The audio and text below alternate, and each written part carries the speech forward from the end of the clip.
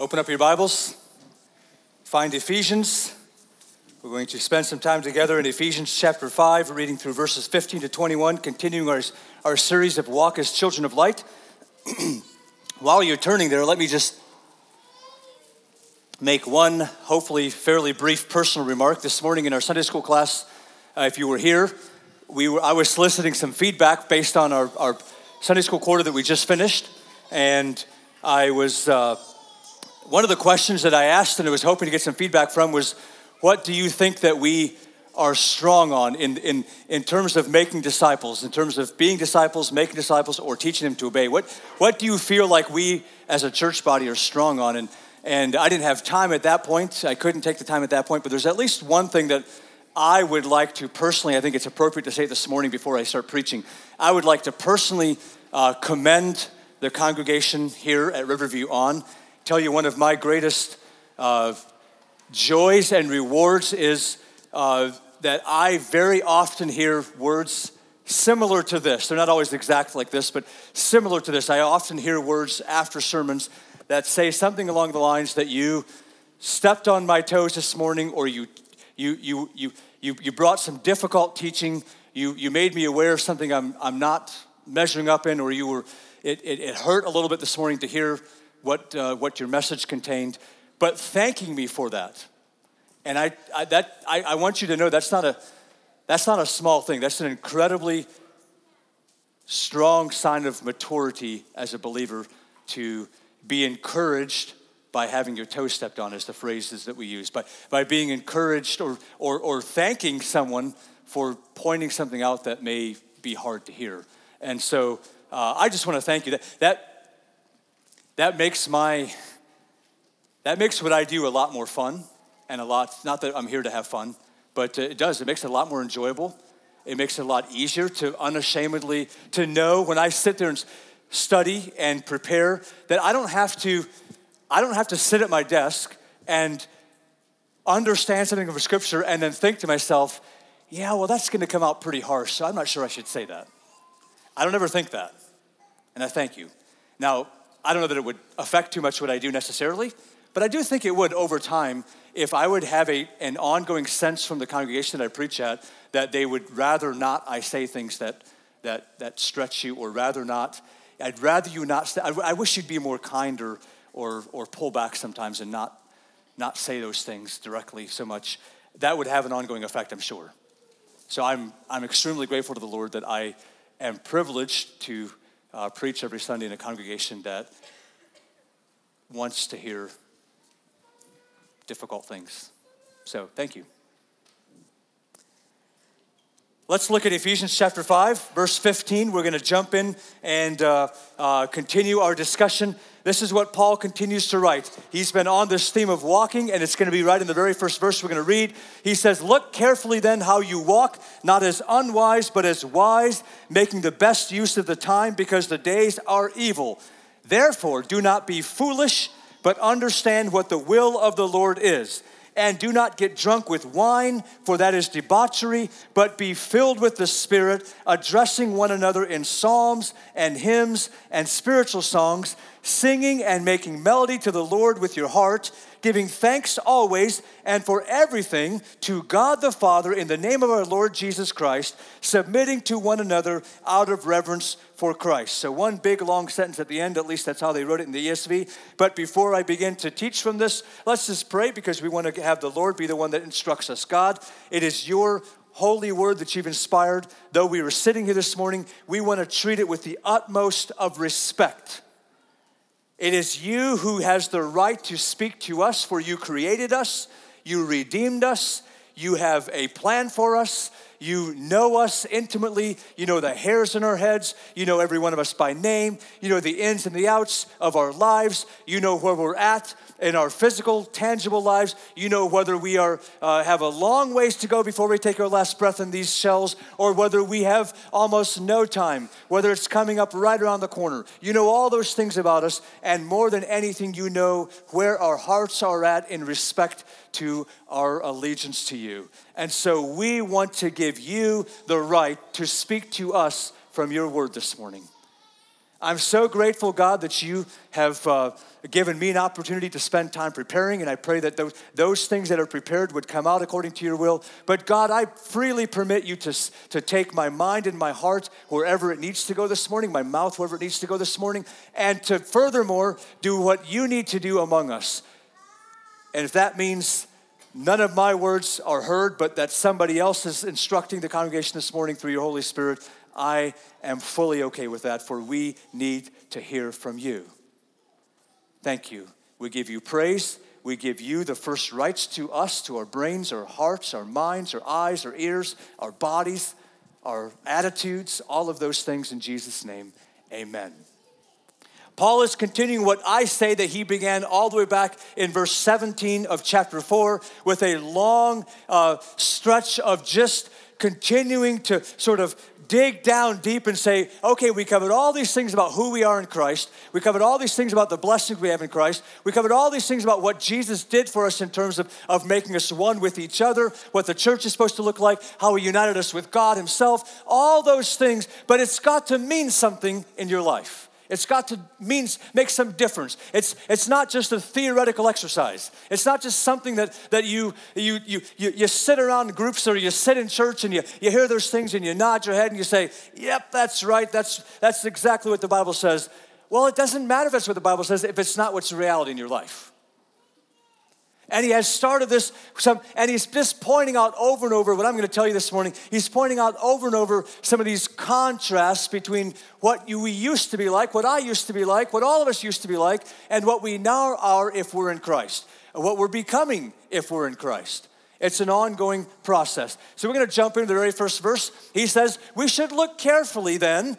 All of these things, the word then and the word therefore has showed up, has showed up multiple times in the last number of sessions that we've had together. And it tells you it's because he's saying, here's all the things we learned, and therefore, or so then, or because of that, here's the difference it makes. Look carefully then how you walk, not as unwise, but as wise. Not as a foolish person, but as someone who's wise. He's interested in saying, if this is all true about what Jesus has done, then make sure that your life, the outcome of your life, that's why he uses this word walk all the time. The manner of life that you live, the lifestyle that you have, make sure that it is wise and not unwise. In fact, he says now very clearly maybe the first time as clearly as this, that you should be very conscious of it. It should be something you think about all the time. What is my manner of walk? What does my life look like? And that's something I think we should pay attention to, because I think it's really easy for us to sort of float through life. It's easy for me. It's easy to say, yep, I've got these things down. I've got these habits down. I've got these disciplines down. I'm supposed to read my Bible. Even good things. I'm supposed to do all these. But then just sort of like float along life and be like, well, these are the things I do. But to be aware all the time, what is my walk look like? What am I doing? How am I responding to people? What am I thinking inside? Carefully. That word careful is the word akribos. You don't need to know that, but it means circumspectly or diligently. I thought of this verse as I was thinking of what Paul is saying here. Proverbs 14:8, the book full of wisdom, says that the wisdom of the prudent is to discern his way, but the folly of fools is deceiving. Now, that's I'm not sure where that takes your brain. And if you read that in a couple different translations, it may come out a little differently. Here's what I think this verse means.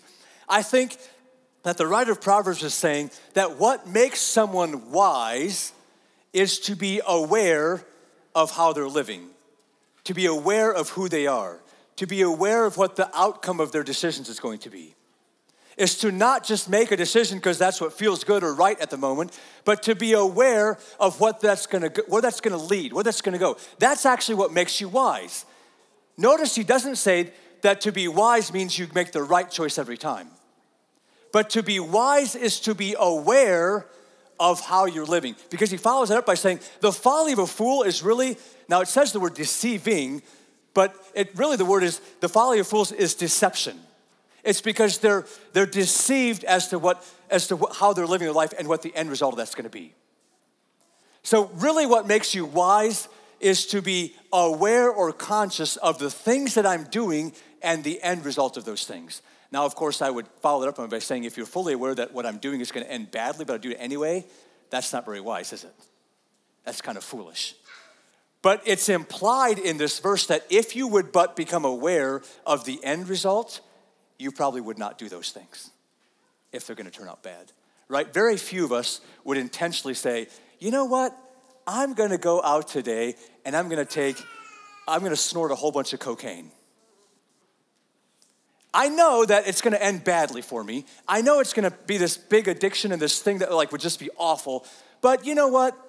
It's kind of what I want to do, so I think I'm going to do it. Very few of us would willingly invite something that will be disastrous later on down the road into our life now. Now, notice I just said not very few of us would, but how many of us do actually, right? How many of us do if we would stop to think about the end result of the decisions we're making and the stuff we're doing and say, if I really stop and think about where this is going to take me, I don't think I want that. But we don't, because the folly of fools is deception. We just sort of I'm going to just sort of close that off and say, it'll be fine.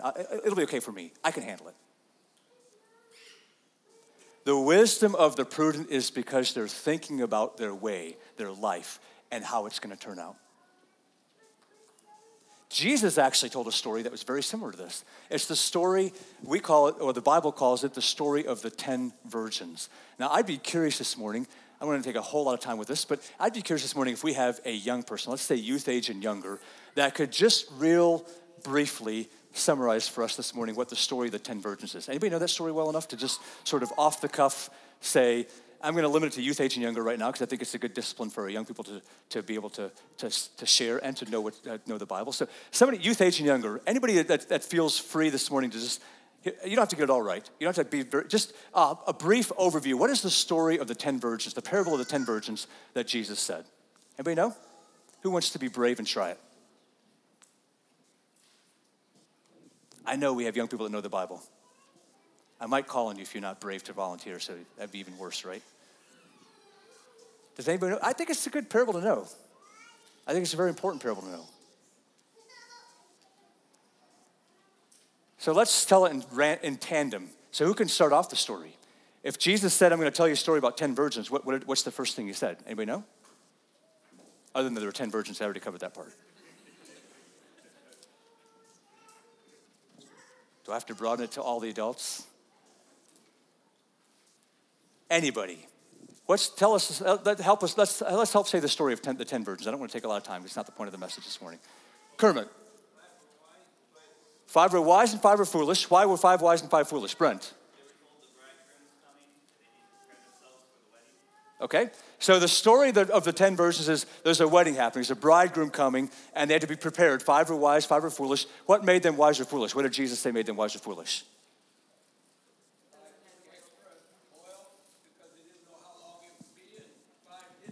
Okay, so 5 had oil in their lamps and had enough for a wait period. They didn't know how long it's going to be. And 5 didn't. So what happened? What was the result?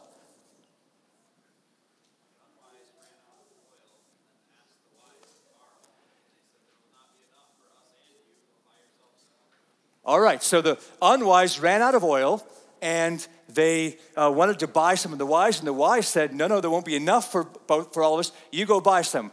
So when they went to buy some, what happened?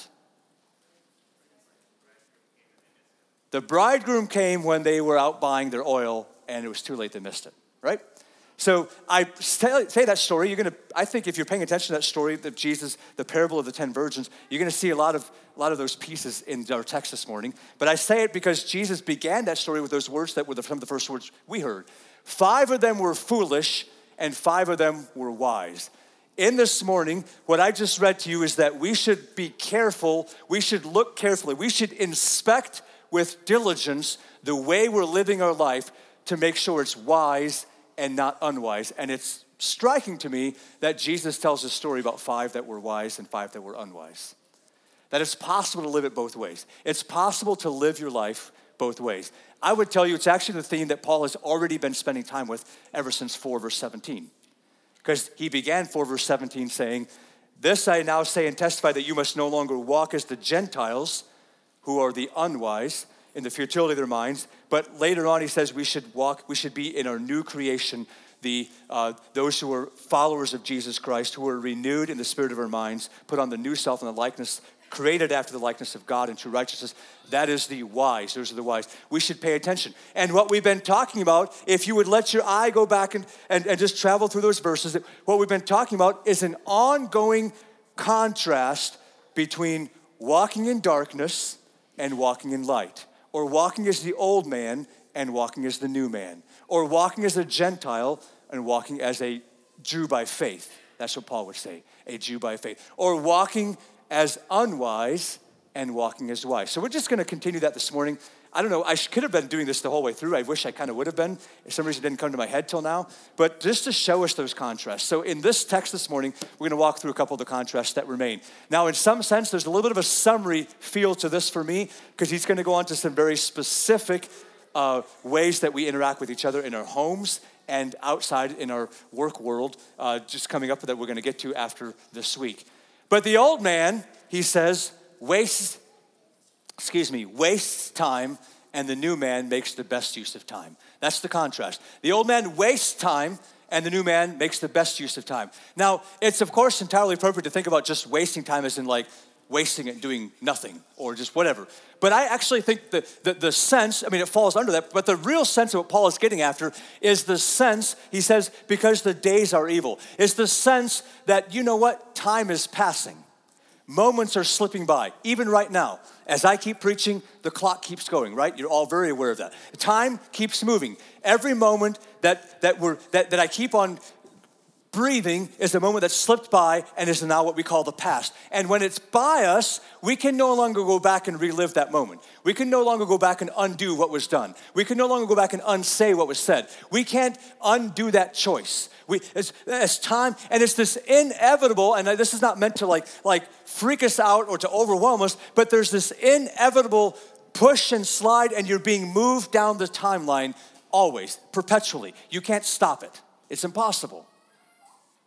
Time is moving on. So we have a choice. We can either waste that time, we can either let them slip by and just be like, well, it's in the past, never to be recouped again, or we can make the best use of that time. Now that word, make the best use of, is the word exagorazo, I think is what it is in the Greek. That may not be exact, I think it's that. But it means to buy back or to redeem or to ransom, or personally my favorite definition that Strong gave is to rescue from loss. Perhaps it would be helpful for us to think of the moments of time that are slipping away as lost, right? Because once it's gone, it's lost. It's done. And to make the best use of your time is to rescue them from loss. Now, if I would ask you, what do you think Jesus would say is rescuing that time from loss? What does it mean to rescue the time that's going to be lost? What does that look like? I actually think he talked about that, because he said we should put our treasures somewhere where moth and rust cannot come in and rust and destroy or make them become corroded or make the rust, or where thieves can't break and steal. But we should put our treasure somewhere that's kept safe. Now we all know that what he meant by that, right? In fact, one of the blessings of being in Christ is that we have an inheritance that's being kept for us, and Peter calls it an inheritance that's unspoiled, unfading, and imperishable. It's not ever. So that's where the inheritance is. And guess what? That's in a place and in a time, this is weird to say it this way, that there is no more time. So that movable scale is not there anymore.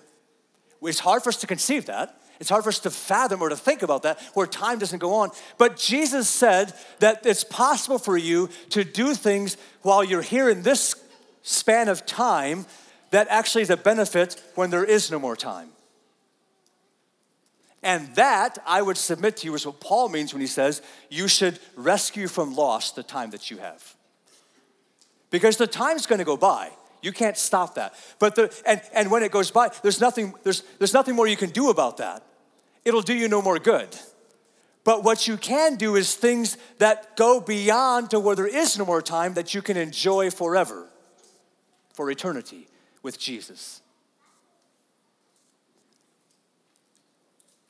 When Paul says we should be very diligent and think very carefully and assess very consciously how we live our lives and what kind of walk we're doing so that we're wise and not unwise, he's going to say it's got to mean that we're aware of the passage of time and how to use that time to be of a benefit to us when time is no more. Now, there's all kinds of places that all kinds of things that may mean. I'm just telling you this morning that we should be aware of it, and we should be checking with the Lord as to what that looks like for us. Because I would say, according to that, there's probably lots of times that we are wasting time. That time is just slipping by. It's unrecoverable, and it has done us no good for when Jesus has returned. Now, I will point out to you, or will say this yet, I don't know that it necessarily means that all the high and holy churchy things that you think about are what you should be doing. Because sometimes investing in a personal relationship, this morning in Sunday school we talked about the fact that like our children are some of the most important avenues of discipleship that we have. Both personally as family, as moms and dads, but as a church. So maybe investing in a relationship that maybe it's not even like we're studying the Bible together, but just spending time with them and caring about them and getting to know them so that you have a relation. Those are things that are putting things in the bank that doesn't spoil, right? Those are moments that are redeemed, not moments that are just slipping away, being wasted. Clearly, the time you spend with the Lord is also time. I mean, it just seems so obvious, and yet we just have to be reminded of it so many times. I have to be reminded of it so many times. If we think we're going to enjoy spending eternity in the presence of Jesus, why is it such a chore or task to do it now?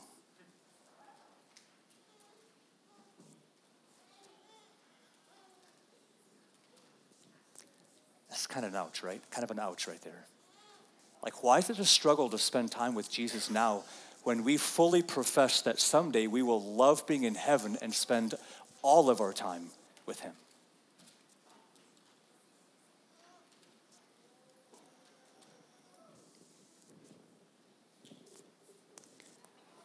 According to these verses, Paul says that the old man is ignorant. He's unaware of what God wants.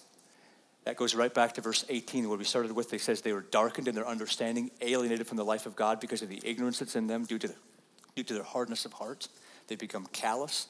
They've given themselves up to sensuality. The new man understands the will of the Lord. There's this ongoing, as we put off the old and are renewed and put on the new, there's this ongoing revelation of understanding what God wants. Most of us have found that to be true. The closer you get to the Lord, the more clear it is what he wants you to do. That's just how it works. It's amazing how often we're out there flailing and struggling. I just don't know what God wants me to do. And we're not spending any time with him to find out. We're not doing the spiritual things in our life. We're spending all kinds of our time like enthused with the TV or with the sports scores or with what's happening outside in our farm or whatever. I mean, your job or pick losing ourselves in reading a book or watching something online or piddling away, scrolling stuff. And then we're like, I don't know what God wants me to do. Well, why should we?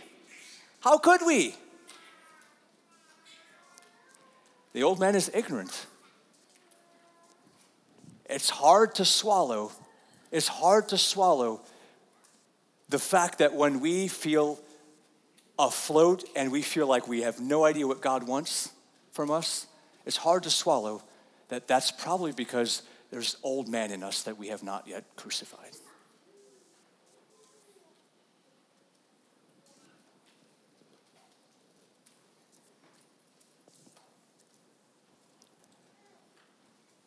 The old man is controlled by his lusts. I generalize this a bit, and we'll get to Paul's specific phrase here in just a bit, but I want to give you the general category first. The old man is controlled by his lusts. The new man is controlled by the Holy Spirit. He said that again in beginning of in chapter 4, verses 17, 18, 19, 20, those verses. He talked about the fact that when you're ignorant, when you're walking in darkness, you just do what your flesh wants to do. That's what the old man does. He's controlled by his lusts. This seems fun, I'm going to do it. This feeds me, this makes me feel good, I'm going to do it. This keeps me feeling good, I'm going to keep doing it. The new man is controlled by the Holy Spirit. Now, I want to be very clear about something. This contrast being made is not a contrast between what controls us that's outside of us and having self-control. Because nowhere in the text this morning did it say that we should no longer be drunk with wine because that's debauchery, but you should be in control of yourself. That's not what the text says. We're not talking about self-control. We're not talking about just like pulling up our bootstraps and saying, hey, I'm not going to let that take over my life. I'm not going to give into pornography. I'm not going to give into drinking. I'm not going to give into any other addictive thing we could talk about. I'm going to be self-controlled. And there's things in Scripture that talk about being self-controlled, and that's not a bad thing. But that's not what Paul is talking about. Because he's saying, I'm not even interested in you being self-controlled. I'm interested in you being spirit-controlled. I'm asking you to be filled with the Spirit. That the control of your life is given over not to yourself. And once again, it seems so obvious, brothers and sisters, and it seems like something we have to say all the time to remind ourselves. If we are the problem, then we can't be the solution. If it's the self that's getting us in trouble, it cannot be about self-control. Because we're the problem, right? You understand how that works, right? If we're the problem, then there has to be some solution outside of us, which is the Holy Spirit. Now, Paul's specific mention I find very interesting, by the way. I think there probably are plenty of things that Paul could have picked that represent an addictive kind of thing, a thing that starts here and it's a small thing and you think, oh, that's not such a big deal, and it grows and it grows and it grows and it grows and it grows till suddenly it's consuming your life, and it's to where he's talking about being drunk with wine, being drunk with alcohol. The message this morning, this point for me isn't necessarily, although I'd be glad to talk to you about my take on that, because I do have an opinion on alcohol. I think that is something we have to be very careful of, because I think plenty of us get in trouble. Plenty of us too lightly dismiss it and say, oh, it's not a big deal. I can have one here or there. I would urge us to think about why we think we have to have some. I would think it's worth our time to not think about just alcohol, but anything else of this nature, to think about whether it's true that anything that I'm getting from my drinking of any kind of alcoholic beverage, why am I not getting that from the Holy Spirit? Because this is the contrast that Paul is setting up. If I needed to relax a bit, why does the Holy Spirit not help me relax? If I needed just to chill for it, why does the Holy Spirit not help me chill?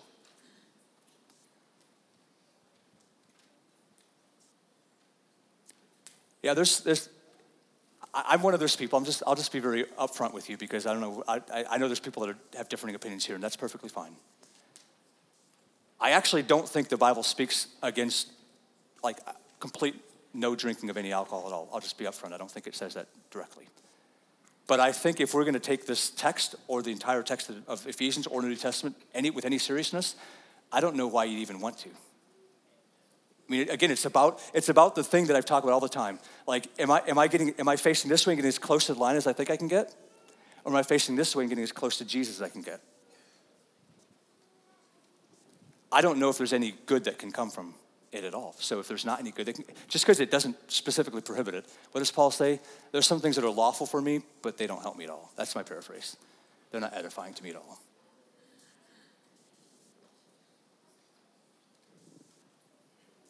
But he uses this phrase, don't be drunk with wine, for that is debauchery. And he slides that little phrase in. That word debauchery is an interesting word. It's not a word we actually use a whole lot today, so like most of us probably don't know what that even is. The word literally means excess, because he's pointing about something that may start here, but will always ask for more and more and more. That's the nature of alcohol. That's the nature of all addictive things. By the way, I mean, we could talk about something that's not even a tangible thing. We could talk about lying, and it has the exact same effect. Like, you can begin lying, it's just a little thing. It's not a big deal. It's a little white lie I told. And it becomes more and more and more, where you have to cover more, and lying becomes this big thing. And we see the reality of that when we deal with kids in the Haven. And you probably see the reality when you deal with other people. That when it becomes such a fabric of your life, you don't even know when you're telling the truth anymore. In fact, we've had children that have told us lies when the truth would have served them better. I'm serious. They would have been better off telling us the truth, but because it was part of the fabric of how they thought and what they did, they told a lie. So we could talk about all kinds of things, but I think of this, and it's excessive, and there's another place where this word debauchery, this word shows up in the text of Scripture, and it's when Jesus is telling another of his parables, so I'm going to take your mind to there. It's one we know so well. It's one of my favorite stories of all, but it actually comes early in the story, and it's in the negative part. It's the story we call the story of the prodigal son. It says that not many days later, when this son, he told his dad he wanted his inheritance, he gathered all that he had, and he took a journey into a far country, and there he squandered his property in reckless living. That word reckless is the same word that Paul uses here. He says, don't be drunk with wine, for that is being reckless. That's being excessive. It's meaning the control is outside of you for sure, and outside of the Holy Spirit for doubly sure. This, of course, does not put them in good company, right? When you put those words together, it doesn't put it in good company, because that's pointing to us when we are the old man still, when we are in darkness still, when we are still in the ignorance of our minds and the hardness of our hearts and giving into every sensuality, and we're excessive. We just do what pleases us. But instead, we should be filled with the Holy Spirit. Now, the other reason I think it's a very interesting choice of Paul's specific phrase, even though I think he could have picked some other things, is when you think back, and I don't know if Paul was thinking about this or not, but when you think back to what happened in Acts chapter 2 when the Holy Spirit fell. Remember, he says, don't be drunk with wine, but be filled with the Spirit. Well, what happened in Acts chapter 2 when the Holy Spirit fell? And all these people began to speak in tongues, and there was an audible noise, and all these men gathered around, these people gathered around, and they heard them speak in tongues, and some of them looked at them and said, what?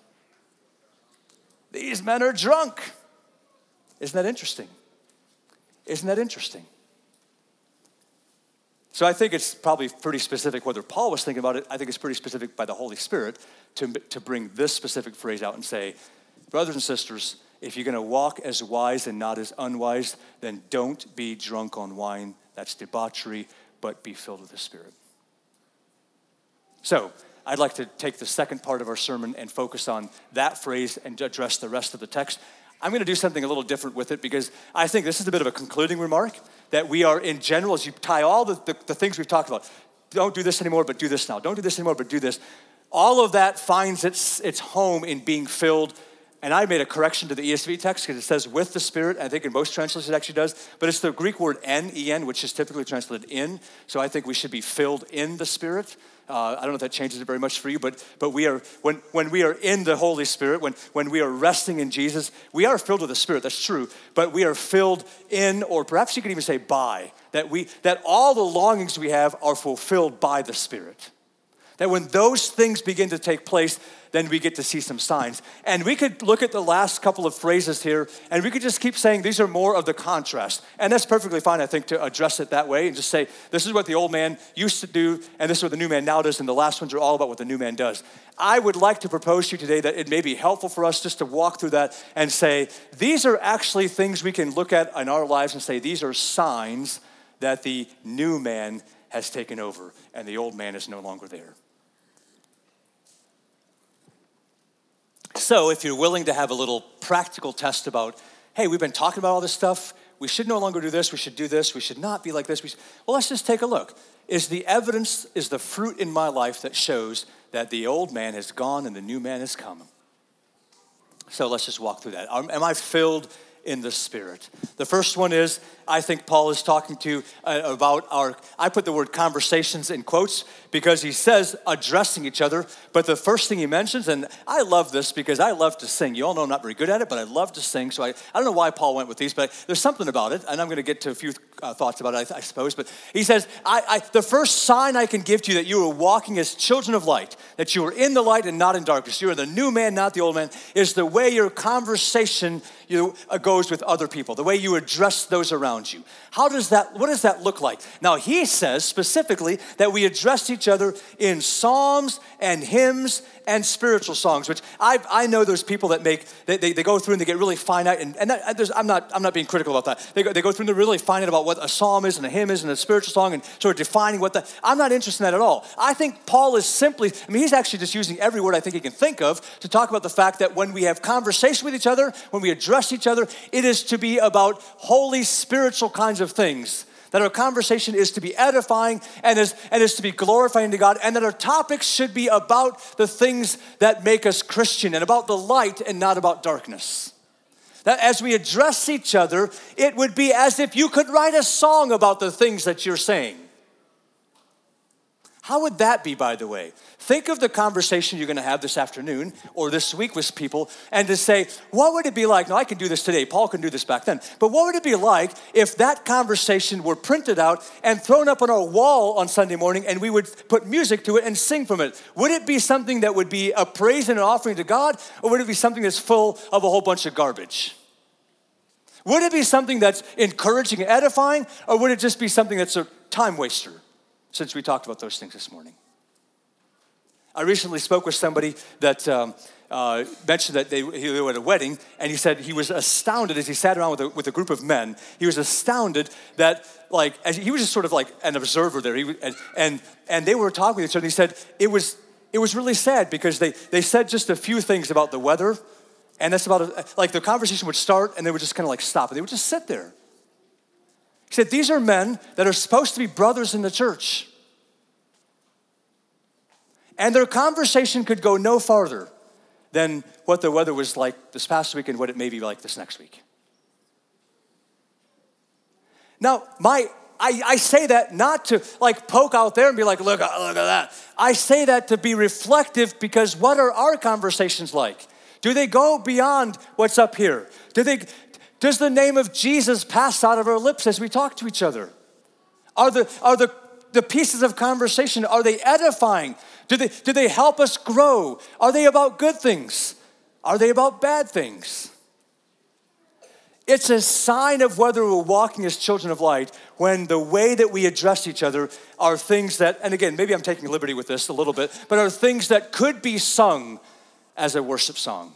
And I know, I'm a practical guy, so I know that not everything that's going to come out of your mouth is this flowery hey, let's sing this song to Jesus thing. That's not what I'm saying, and I think you know that. I also think that it's far too easy for us to dismiss it, be like, well, we can't be like that, and then not even try.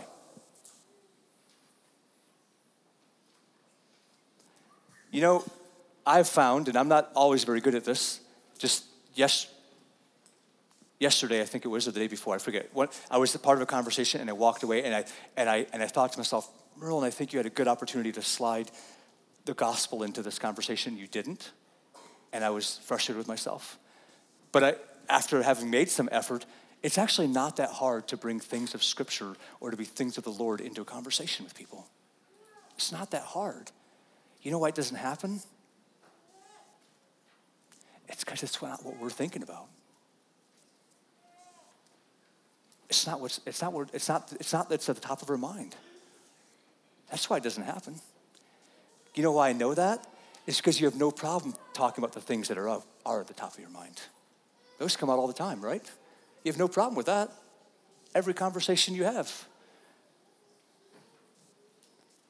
Again, the point for me is not that it has to be, you're always talking about Jesus, or that everything has to be, but can it become part of how we address each other as a reflection on what the Lord has done and is doing, and how whatever we're talking about reflects on our following Jesus?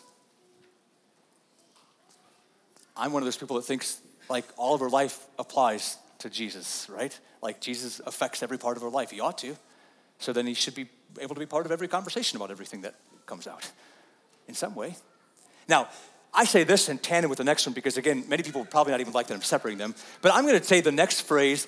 I called it conversations because I put it in quotes. It's still talking about singing. He's using some of the same words, but this time he says, I'm singing and making melody, which is the verb of the psalm, by the way. Salo is what that word is. It means to rub, literally, but it refers to playing an instrument. To singing and making melody to the Lord with your heart. And I want us to see that these things stand separate, I think, but also go together. So they stand separate in the fact that the first was really about how we address each other, but the second is more about what's happening when we're not around other people. What's going on inside of here when we're not around other people? You understand that if you can have all kinds of flowery Jesus kinds of talk and find ways to bring Jesus into every conversation and be all great with that when you're over here with people, but when you're by yourself, you're grumbling and you're angry at people and you are superior, have a superior attitude about that, about how much you're better than them, and you're angry or upset about something, or whatever it might be, you're thinking whatever, you're thinking lustful thoughts or whatever, you realize that's called hypocrisy. That's what that's called. It's being something over here when it's not true over here. But it's also true in reverse, right? That if it's not true inside of our hearts, it's probably not gonna happen over here. That's the point I just made. That the reason it's not on our lips is because it's not always that first and foremost in here. So unless it's true over here, it's not gonna be true over here with other people. So what happens when you're by yourself? Now again, not everyone's as weird as I am, and singing doesn't do as much for everybody, and I'm not asking that all of us, start singing when we're by ourselves, but what is happening inside of you when you're by yourself? Is there a joyful tune or melody here? Do you enjoy? I mean, not that you have to be good at singing, but is that where your thoughts are at, or are you grumbling? Are you wishing? Oh, I wish this was like. Are you impatient? Are you like, I'm constantly thinking of the next thing you see the difference I'm painting between it's where our hearts are at. What's happening when we're by ourselves? Because I'm telling you, that's actually the test. The first one is not going to happen unless it's out of hypocrisy, unless the second one is true. By the way, Jesus also addressed that. He was actually quoting Isaiah from the Old Testament, but he said, this is my paraphrase, he said, it is in vain that you come to church and worship and sing all the worship songs and all the psalms and you worship together if your heart is far from him. It's in vain. So Paul picks up on that theme. He says, one of the signs you're walking as children of light is if you are addressing each other with psalms and hymns and spiritual songs, that there's spiritual value. But that has to be followed up by the recognition that that's what should be happening inside of you, in your heart. That's where your heart's at. That there's joy and worship of the Lord in your heart. That if you were so inclined, you could break out in song in your heart when you're by yourself, when no one else is around. And of course, these things just continue to follow because the third one is very clear. He says, I should read these verses. I want to give you evidence of both sides of those from the Psalms. Psalm 95:2 says, let us come into his presence with thanksgiving. Let us make a joyful noise to him with songs of praise. Let us do that together as the people of God. Just a couple of Psalms before that, in Psalm 86:12, he says, I give thanks to you, O Lord my God, with my whole heart, and I will glorify your name forever. You see the interplay between those two? It's the corporate, what's happening, how are our conversations with each other, but also how is our conversation just with ourselves, by ourselves? What kind of stuff is going on here? Now, as I started saying, those things just follow up. The signs of walking as children of light, we see that there's something about being grateful. And again, I'm going to tell you that has to do with what's happening inside of here. You're not going to find gratefulness in a heart that's full of darkness or walking as the old man. You're not going to find gratefulness because, trust me, there's plenty of things that don't go like you want them to go. We had a couple of children just this morning that were struggling with, they're a little tired and waking up and things didn't go quite right. And guess what? That made grumps come out. You know what? That happens to us as adults too, doesn't it? We're not going to find gratefulness in the heart of the old man. It's not going to be there. Paul wrote that we should be giving thanks always and for everything to God the Father in the name of the Lord Jesus Christ. Now that is a phrase that, that is a phrase that should just, like we need to have drummed inside of our brains, right? Because look at how all-encompassing it is. Let me just read it for you again. We should be, as a sign that we're walking as children of light, we should be giving thanks always and for everything. I don't know why he says it both ways, but he wants us to really get it, right? Always and for everything to God the Father in the name of our Lord Jesus Christ. Now, Paul likes this phrase, or this refrain. He addresses it in the book of Philippians, the book of Colossians. Most of his New Testament letters, he has something to do with this. Because it's a sign of the old man inside of us. That no matter what's happening, good, bad, in between, that there's a gratefulness inside of us that's constantly saying, God, I thank you. Now, I almost was tempted to say it's really easy to be grateful to God when everything's going good. But you know what? That's actually not that easy either. There's plenty of times in my life when I'm actually almost worse at being grateful when everything's going great. Because I take it for granted. I just think, life is awesome right now. I started a little habit a number of years ago that I try to continue in my life. And again, I don't get this all right, but just every little thing that happened, I'm talking inconsequential little things in my life that happened. And I would just say, thank you, Lord. I started by forcing myself to say it out loud because I wanted to make sure I was doing it. So I may still do it sometimes out loud, where something happens. I find something, something works out. I'm working on something, it didn't work, and I'm trying to work, and all of a sudden it works. I just say it. I say, thank you, Lord. It's a habit that I want to have in my life because I believe that it is God's will, as Paul wrote to the Thessalonians, for me to give thanks in all things. To be grateful, to cultivate a heart of gratefulness. Even when things are, or especially when things are, I shouldn't say even or especially at all. When things are going good, when there's good things happening, but also when there's not such good things happening. Some of the most instructive examples about this come to us in Scripture by guys who are named Job. And his life has fallen apart, right? I mean, he's just lost all of his children, and he's lost all of his possessions. Everything is like just successive bad news after bad news after bad news after bad news after bad news. And Job, for some, I don't know why reason, says this: naked I came from my mother's womb, naked I shall return. The Lord gave, and the Lord has taken away. Blessed be the name of the Lord. Or those crazy guys we call the disciples or the apostles, right? They're spreading the name of Jesus. They get in trouble. They get hauled in front of the rulers. They get threatened. They get beat. They get told to stop it. And they walk out, and what do? It says, then they left the presence of the council, rejoicing that they were counted worthy to suffer dishonor for the name. Are you kidding me? Most of us get a little cranky when our meal isn't quite right at the restaurant. Or when the driver stays in front of me a little too long before he turns off. Or when he's driving too slow to start with. If I keep going, you may notice that a lot of mine have to do with driving.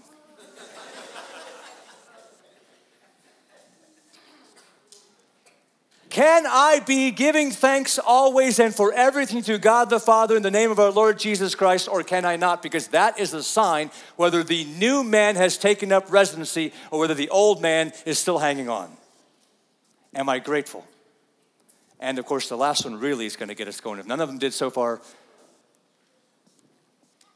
Paul says a sure sign that you're walking as a child of light is if you are, I put the phrase elevating others. He put it this way, that we should submit, which is a lowering of yourself. I put it in the spin in the other way, to elevate them, but to lower yourself, to submit to one another out of reverence for Christ. Undeniably, brothers and sisters, unmistakably, without question, this is a theme that runs through Scripture. Our Lord and Savior himself did it. He submitted himself. He did it to his heavenly Father, but he also humbled himself before us, before people that he created as he was redeeming them, as he was buying them back, as he was rescuing them from loss. He submitted himself. He elevated others. Paul picked up on this. He wrote those words, we should be like Christ, but just before that, in Philippians chapter 2, he wrote these words to us, that we should do nothing out from selfish ambition or conceit, but in humility we should count others more significant than yourself. I suspect that we could probably spend a lifetime perfecting this in our own lives. A lifetime. Guess what? That's what you have.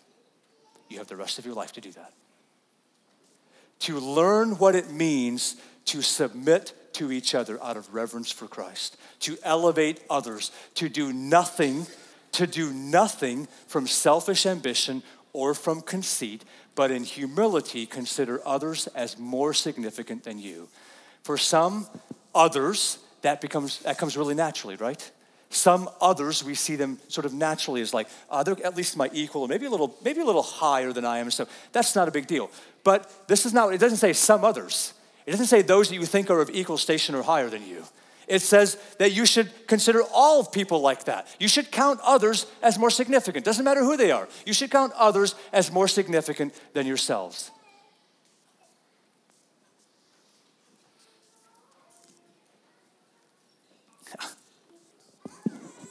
I don't think I have to tell you this, right? It's not just, I could say this is an American thing, but it's a human thing. This has not come naturally. All the contrasts we talked about, they find their root in this kind of stuff right here. In a sense, we can almost go backwards up that chain that I just went down the line, because I think it's almost how it works. As we submit ourselves, as we cultivate gratefulness inside of us, there's a humility that comes out of that, and there's a joy that comes out of it. And there's a conversation toward God that takes on a holy tone that says, this is my story, this is my song. I'm praising my Savior all the day long. And then it begins to come out in the conversations we have with each other.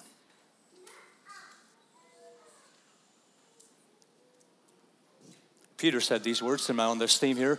This first part we're all well aware of. He says, likewise, you younger, be subject to the elders. We got that down. Did we read the rest of the verse? Because the rest of the verse says that you clothe yourselves, all of you, with humility toward one another, for God opposes the proud but gives grace to the humble.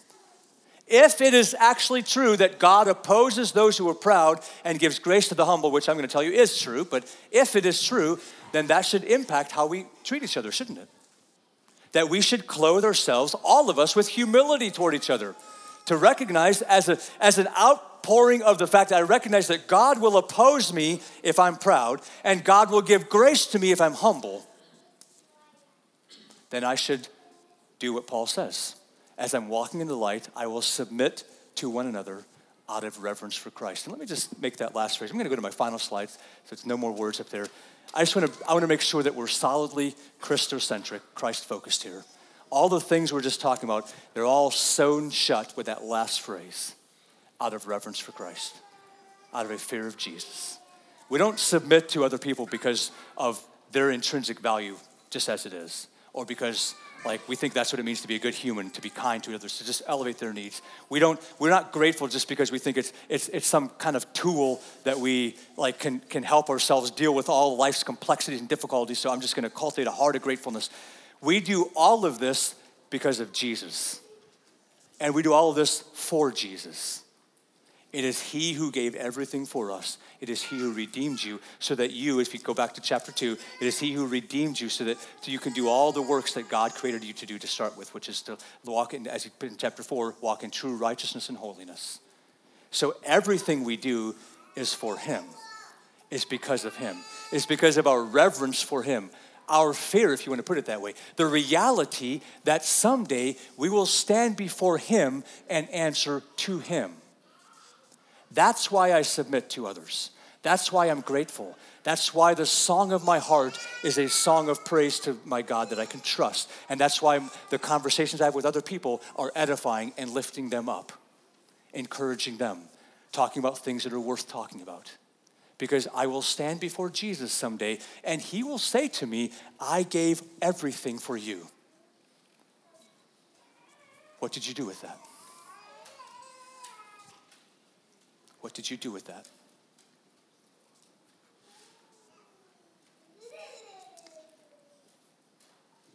If you are aware of the book of Ephesians, you know that what we have coming in the next couple of sections can be, let me just say it this way. I have been eagerly anticipating and I have been dreading. If you thought we've gotten sort of practical so far, which I've hopefully helped us get somewhat practical, it's about to get a lot more real, right? Because he's going to call out some specific relationships that not all of us, but many of us are in. Husbands and wives, children, fathers, parents, bosses, employees.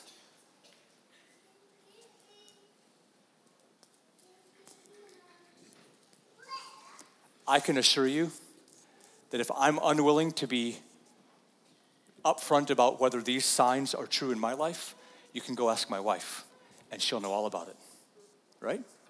She knows whether I'm displaying these things. I can talk up here all I want. I can tell you all the things I do to honor Jesus, but she knows the reality because she lives with me. And she knows that if it's only going to come out rosy, it ain't going to be true.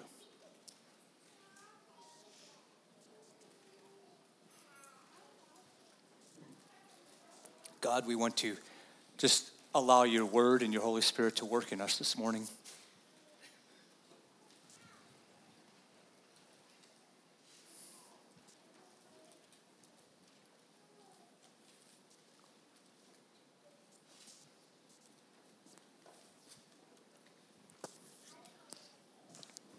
I'm just reminded again this morning, Father, how so very precious it is that we can trust you, that you love us and you have our best interests in mind, because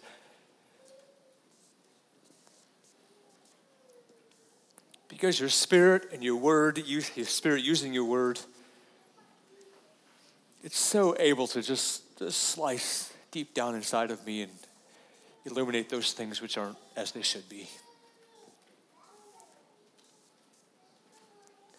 And if I didn't trust you, if I didn't know that you love me, if I didn't know that you want what's best for me, it would be crushing. It would bury me.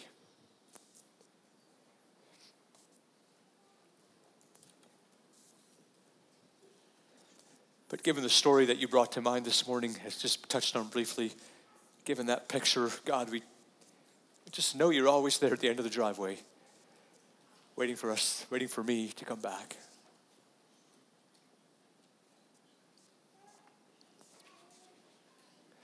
To recognize that sometimes I know what you want and I ignore it because I don't want to do that, which means the old man is still there.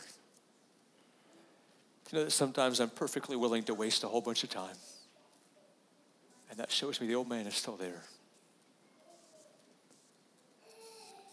To know that sometimes the way I speak to people or the way I speak about people is I would never want projected on a screen, and it certainly wouldn't go to any nice worship music. And that shows that the old man is so prevalent still sometimes. And I'm so sorry about that, God. I don't want that. I don't want that. I want to be renewed in the spirit of my mind, to be transformed to be like Jesus, my Savior, so that someday I can stand before you, Jesus, and you will be so ready to tell the Father that this is one of mine.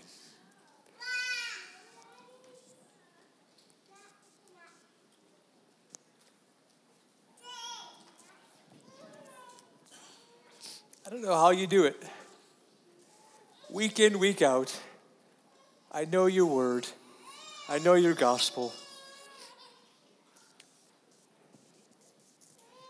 And I'm just a fresh reminder this morning, Jesus, of how much you did for me, of your sacrifice, and I'm so thankful. I'm so thankful. I don't deserve that, and you did it for me, for all of us, for the entire world, and I'm so grateful. And God, as I'm up here closing the prayer, I'm just